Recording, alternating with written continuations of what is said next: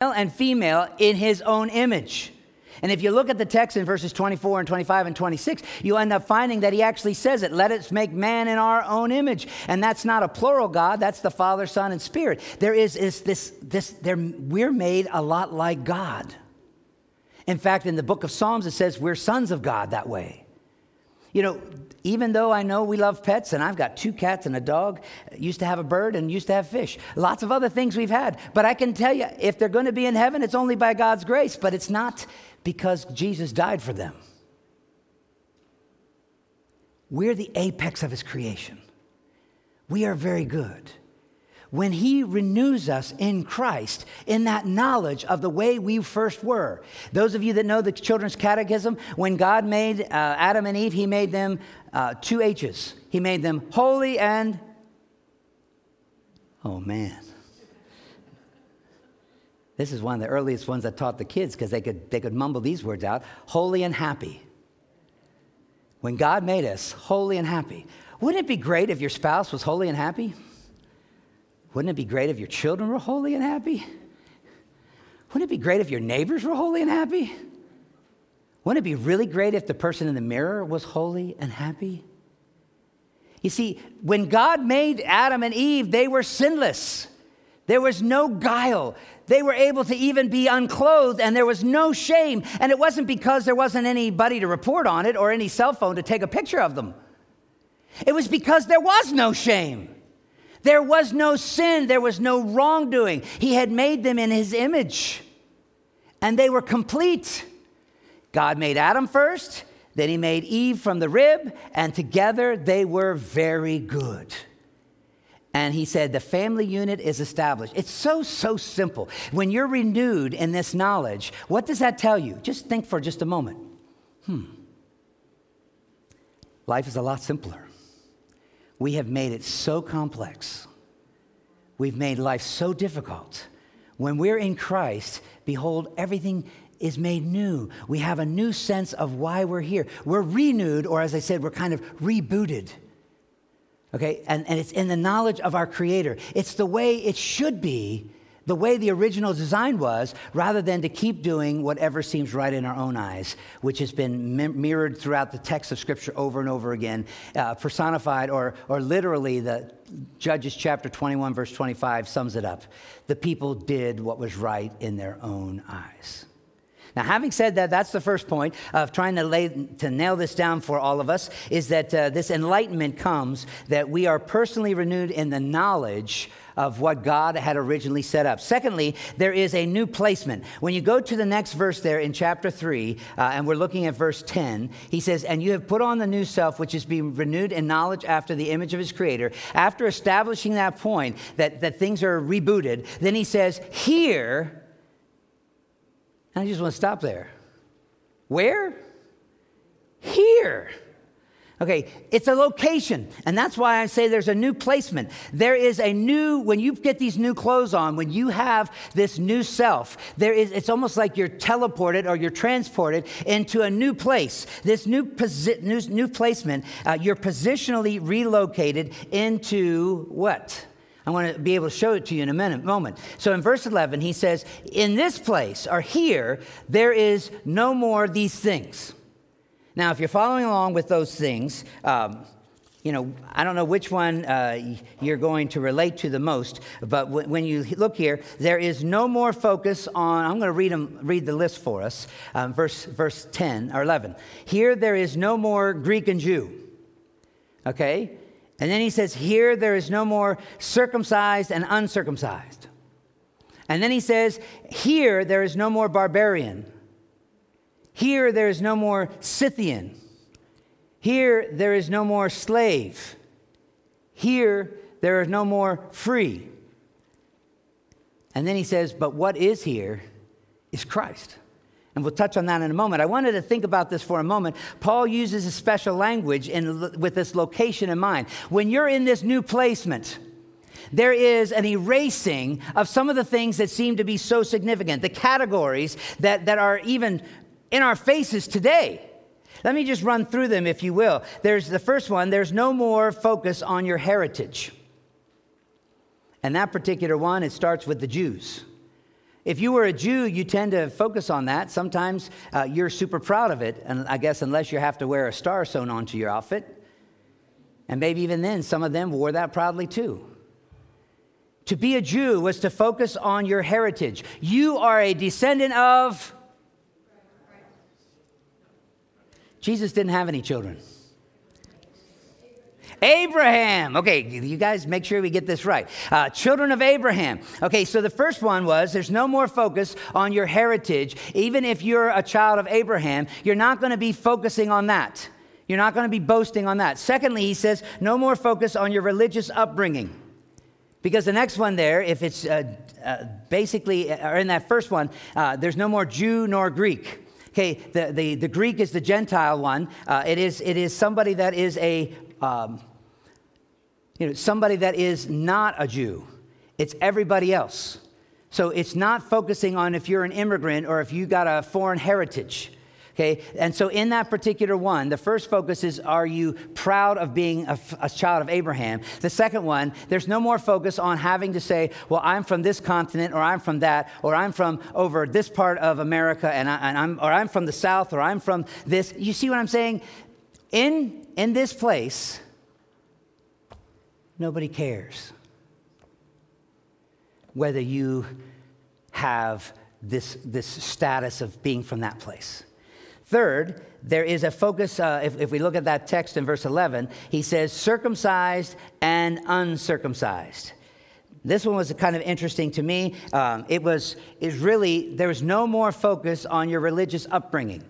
I often simplify it when I'm reading it, the public reading of Scripture for folks in 2021. There's no synagogues around here, but the picture there is that if you grew up and you had the original, if you had a Jewish upbringing, you were familiar with the Old Testament Bible. You knew that if somebody said that's what Moses said, you probably had heard it in your lifetime. And I can also tell you that if you were not a Jew, if you were part of the uncircumcised, which were the non-Jewish, or you weren't a part of the covenant, if somebody said to you, this is what Moses said, you probably didn't even know who Moses was. Okay, so the big difference about the Jew, or the circumcised and the uncircumcised, is about your religious upbringing. And many people in 2021 don't have very much of a religious upbringing, so you're pretty unfamiliar not only with the Old Testament, but you're even unfamiliar with the New Testament. In our class today, we were talking about how postmodernism is because the reason why we have that zeitgeist today is because we took prayer and Bible reading out of the schools. The children coming up today don't even know the 10 Commandments. They don't even know them as 10 suggestions. And it's very, very sad that folks have this kind of upbringing where they don't have the truth of God even exposed to them.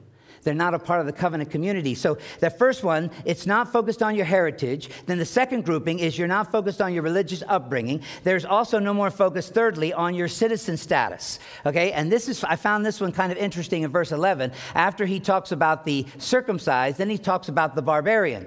Now, the barbarian to us today is somebody that is uncouth, somebody that has no kind of manners. You're looking at somebody that does everything not only awkward, but they don't have any real order in their life, or what they do looks like it's really crazy. Now, sometimes if you're a missionary and you go to a different culture, you may actually feel like that, but they're going to be the ones looking at you like you're the strange one. Okay, because they have a pattern on some of what they're doing. But in this particular instance, it's written from the standpoint of the people in Asia, and the people in Asia are familiar with their turf in Turkey. But when you're outside of this, if you're outside of that Roman Empire, if you're way out there up in Northern Europe and stuff like that, you guys are barbaric.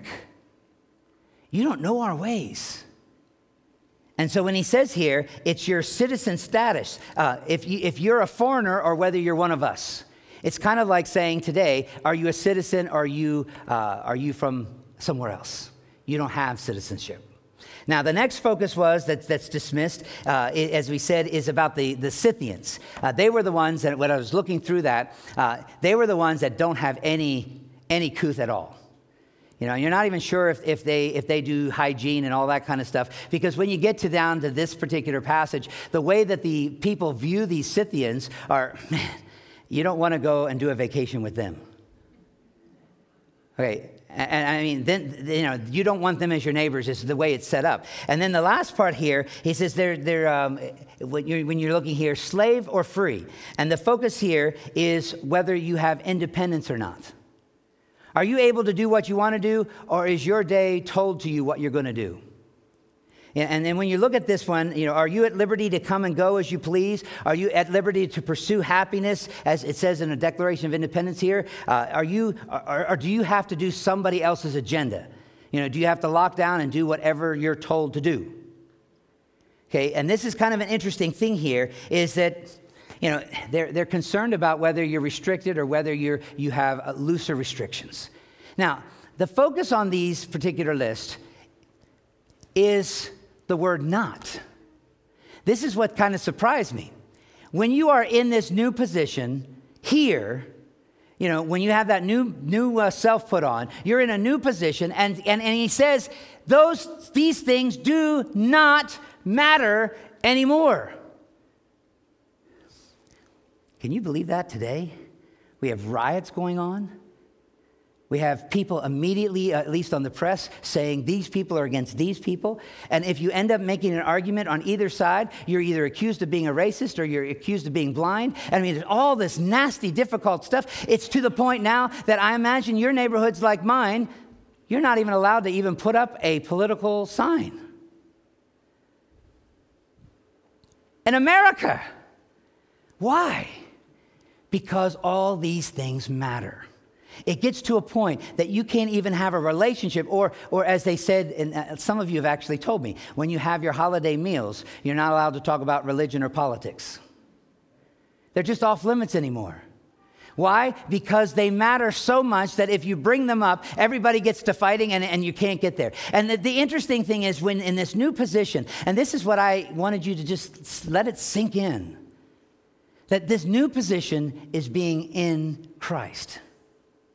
When you are in Christ and you're connected, having been united to Him, which is the principle that He's been teaching them for all those the months that He was there, and now He's writing to them about it. He says, when you are in this new position and all things have become new, you don't have to get hung up on whether somebody is educated or not educated. Somebody is rich or somebody is poor. You don't have to worry about whether they got darker skin or lighter skin. You don't have to worry about those things in Christ. And it matches up with what happens when we get to heaven, where that picture is my mentor, Bob Baxter, used to say, and he quoted at every communion, that one day the people will come from the north and from the south and from the east and the west, and they will sit at the table together. You see, it doesn't matter if you're from the north or the south or the east or the west, because every nation, every tongue, and every tribe can be represented. But if you're in Christ, all of these accusations of division, which today's world, it really should be favoritism and unfavoritism. Because that's really what it boils down to. If you got the favorite status, then you're happy. And if you got the unfavored status, you're not happy. And you don't want somebody else trying to take that favorite status away from you, right? I mean, it's no different than when you were first dating. If you were trying to date this person and they were going to say, well, let me pick between you and you and you. You definitely want to be the best of the three. But the point is, no, you don't want to be the best of the three. You want to be the one and only. Okay, when you're in Christ, these other things are not mattering. You don't have to compete. Because if you have that union, then you're a part of the body of Christ, just like the Scythian, just like the barbarian, just like the circumcised, just like the uncircumcised. Do you see? That in Christ, those matter nothing because they're removed. Because it's not about the outside, it's about what God's done on the inside to change the heart. The last point that I want to make is the culmination that comes together, where he says that this is so profound, it is contrary to all the divisions that are being advanced, that Christ in you and you in Christ. And that's why if you look at that famous that verse in verse 11 at the end, he says, but Christ, Christos. And then the Greek word is panta, it's all. But Christ is panta and in panta. Now, I don't know how to really explain it in our language. What does it mean for Christ is all and in all? I can help you understand it a little bit like this. The union with Christ is that Christ is already in the body of Christ. And if you're in the body of Christ, then it's all about Christ. It's his body. Okay? And therefore, if it's Christ's body that you have been brought into, then Christ is also in you. And if you think of Galatians chapter 2, verse 20, another one of the prison epistles, he says, I have been crucified with Christ. In other words, I'm united to Christ in his death. He took my sins. And then he says, nevertheless, I live. Okay, because I've been raised with Christ, which is Colossians 3, 1, that I've been raised with Christ. Now I live, but I live, the life that I now live, I live by the faith.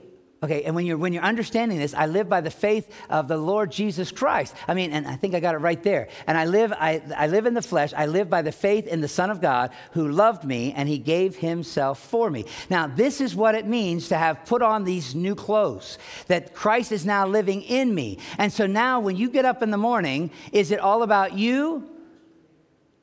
Okay, this is supposed to be a good application.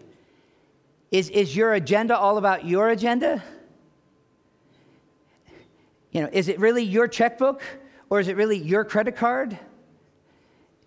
Is it really your car? Is it really your body?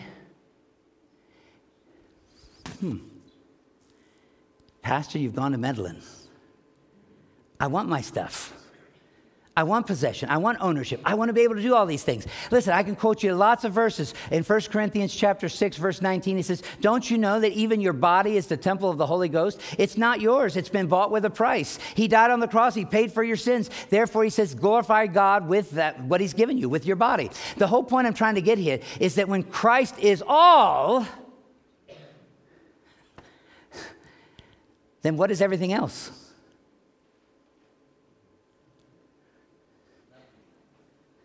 Well, he says, seek ye first the kingdom of God and his righteousness. That's where our priority ought to be. He says, when you put your mind on things above and not on the earth, he often gives you all these kind of things on the earth anyway, because he said, I'll be with you even to the end of the age. But remember, as we wrap up this sermon, you got the point. The Apostle Paul is writing to believers, and he's trying to get them to be overwhelmed and amazed that the union with Christ changes everything, that you can put off that old way that you used to live. You used to be in that, and now you're in this. You have put on this way of righteousness. It is not, as Jesus said, come unto me, all ye that are heavy laden and burdened, and I will give you rest. Take your yoke upon me and learn of me, for my yoke is easy and my burden is light. If you understand the way of Jesus, even if it includes struggling, and it does. Even our brother missionary Roger stood here and said, hey, I didn't want cancer. I guess you didn't want it. Okay, I assumed that you didn't want it, and yet I got it. And what do you do with it? Well, it's really interesting. His weakness has caused us to be praying for him. His weakness has opened up new doors. His weakness, because he got a dose of mortality, changed his wife's direction. Okay? His weakness is now going to be equipping other people to go where they used to be. It's really interesting how God can work things together, because his yoke is easy. His burden is light. Why? Because his kingdom is what's coming, not yours. And that's why he taught us to pray that way. As we go to the Lord in prayer in a moment, I do want to challenge you that if you're here today, do not mix up the whole concept of, well, I'm just going to get rid of those bad vices, and I'm just going to try to do better. It's going to be the new me. I'm not going to lie to everybody like I used to. Isn't that nice? You're just lying to yourself. Okay, the whole point is you can't do those things that are righteous without his help. And the life that I now live, if you bring that verse back up in Galatians 2:20, the life that I now live, I live by the faith in the Son of God. In other words, the Son of God is in me, and because he's in me, faith is actually, it moves to steer me. It moves to guide me. It moves to inform me. It causes me to understand. It gives me a sense of purpose. And when you get that, wow, the old things have passed away, and this is what he's given me to do. You may have some setbacks and difficulties in your life. I'm almost sure you do. But if you're united to Christ, there's nothing that can separate you. Nothing. There's no government worker that can take you away. There's no judge that can separate you from the love of Christ. There's no spouse that can separate you from the love of Christ. There is no neighbor that can separate you from the love of Christ. No one. Read John chapter 6. Let's pray. Dear Lord Jesus, as we take this text in, I don't know if many of us really do believe that Jesus is all. That we haven't quite fully apprehended what that means. That we're setting our affection on things above where Christ is. Because what matters is what Christ has communicated. Lord, the world would be looking in and even listening to this prayer today and say, that guy's a nut, he's a loon, he's crazy. He's wanting to give away everything because of his religion, because of his concept of God, or because of something this book says. Lord, I pray that people will meet Jesus. Because meeting Jesus is wonderful, but being united to Christ is amazing. Lord, I pray that you will extend that forgiveness of sins, that we might understand truly what these epistles have said collectively, that we are saved by grace. It's not of works. It's a gift of God. Lord, we thank you that you have extended that gift to people like us, that we can see that Jesus went to the cross while we were yet dead in sins and trespasses, while we were in the old self. And because of regeneration, God, you've given us this new path for living, and it's beautiful. And we'll look at these close even more next week.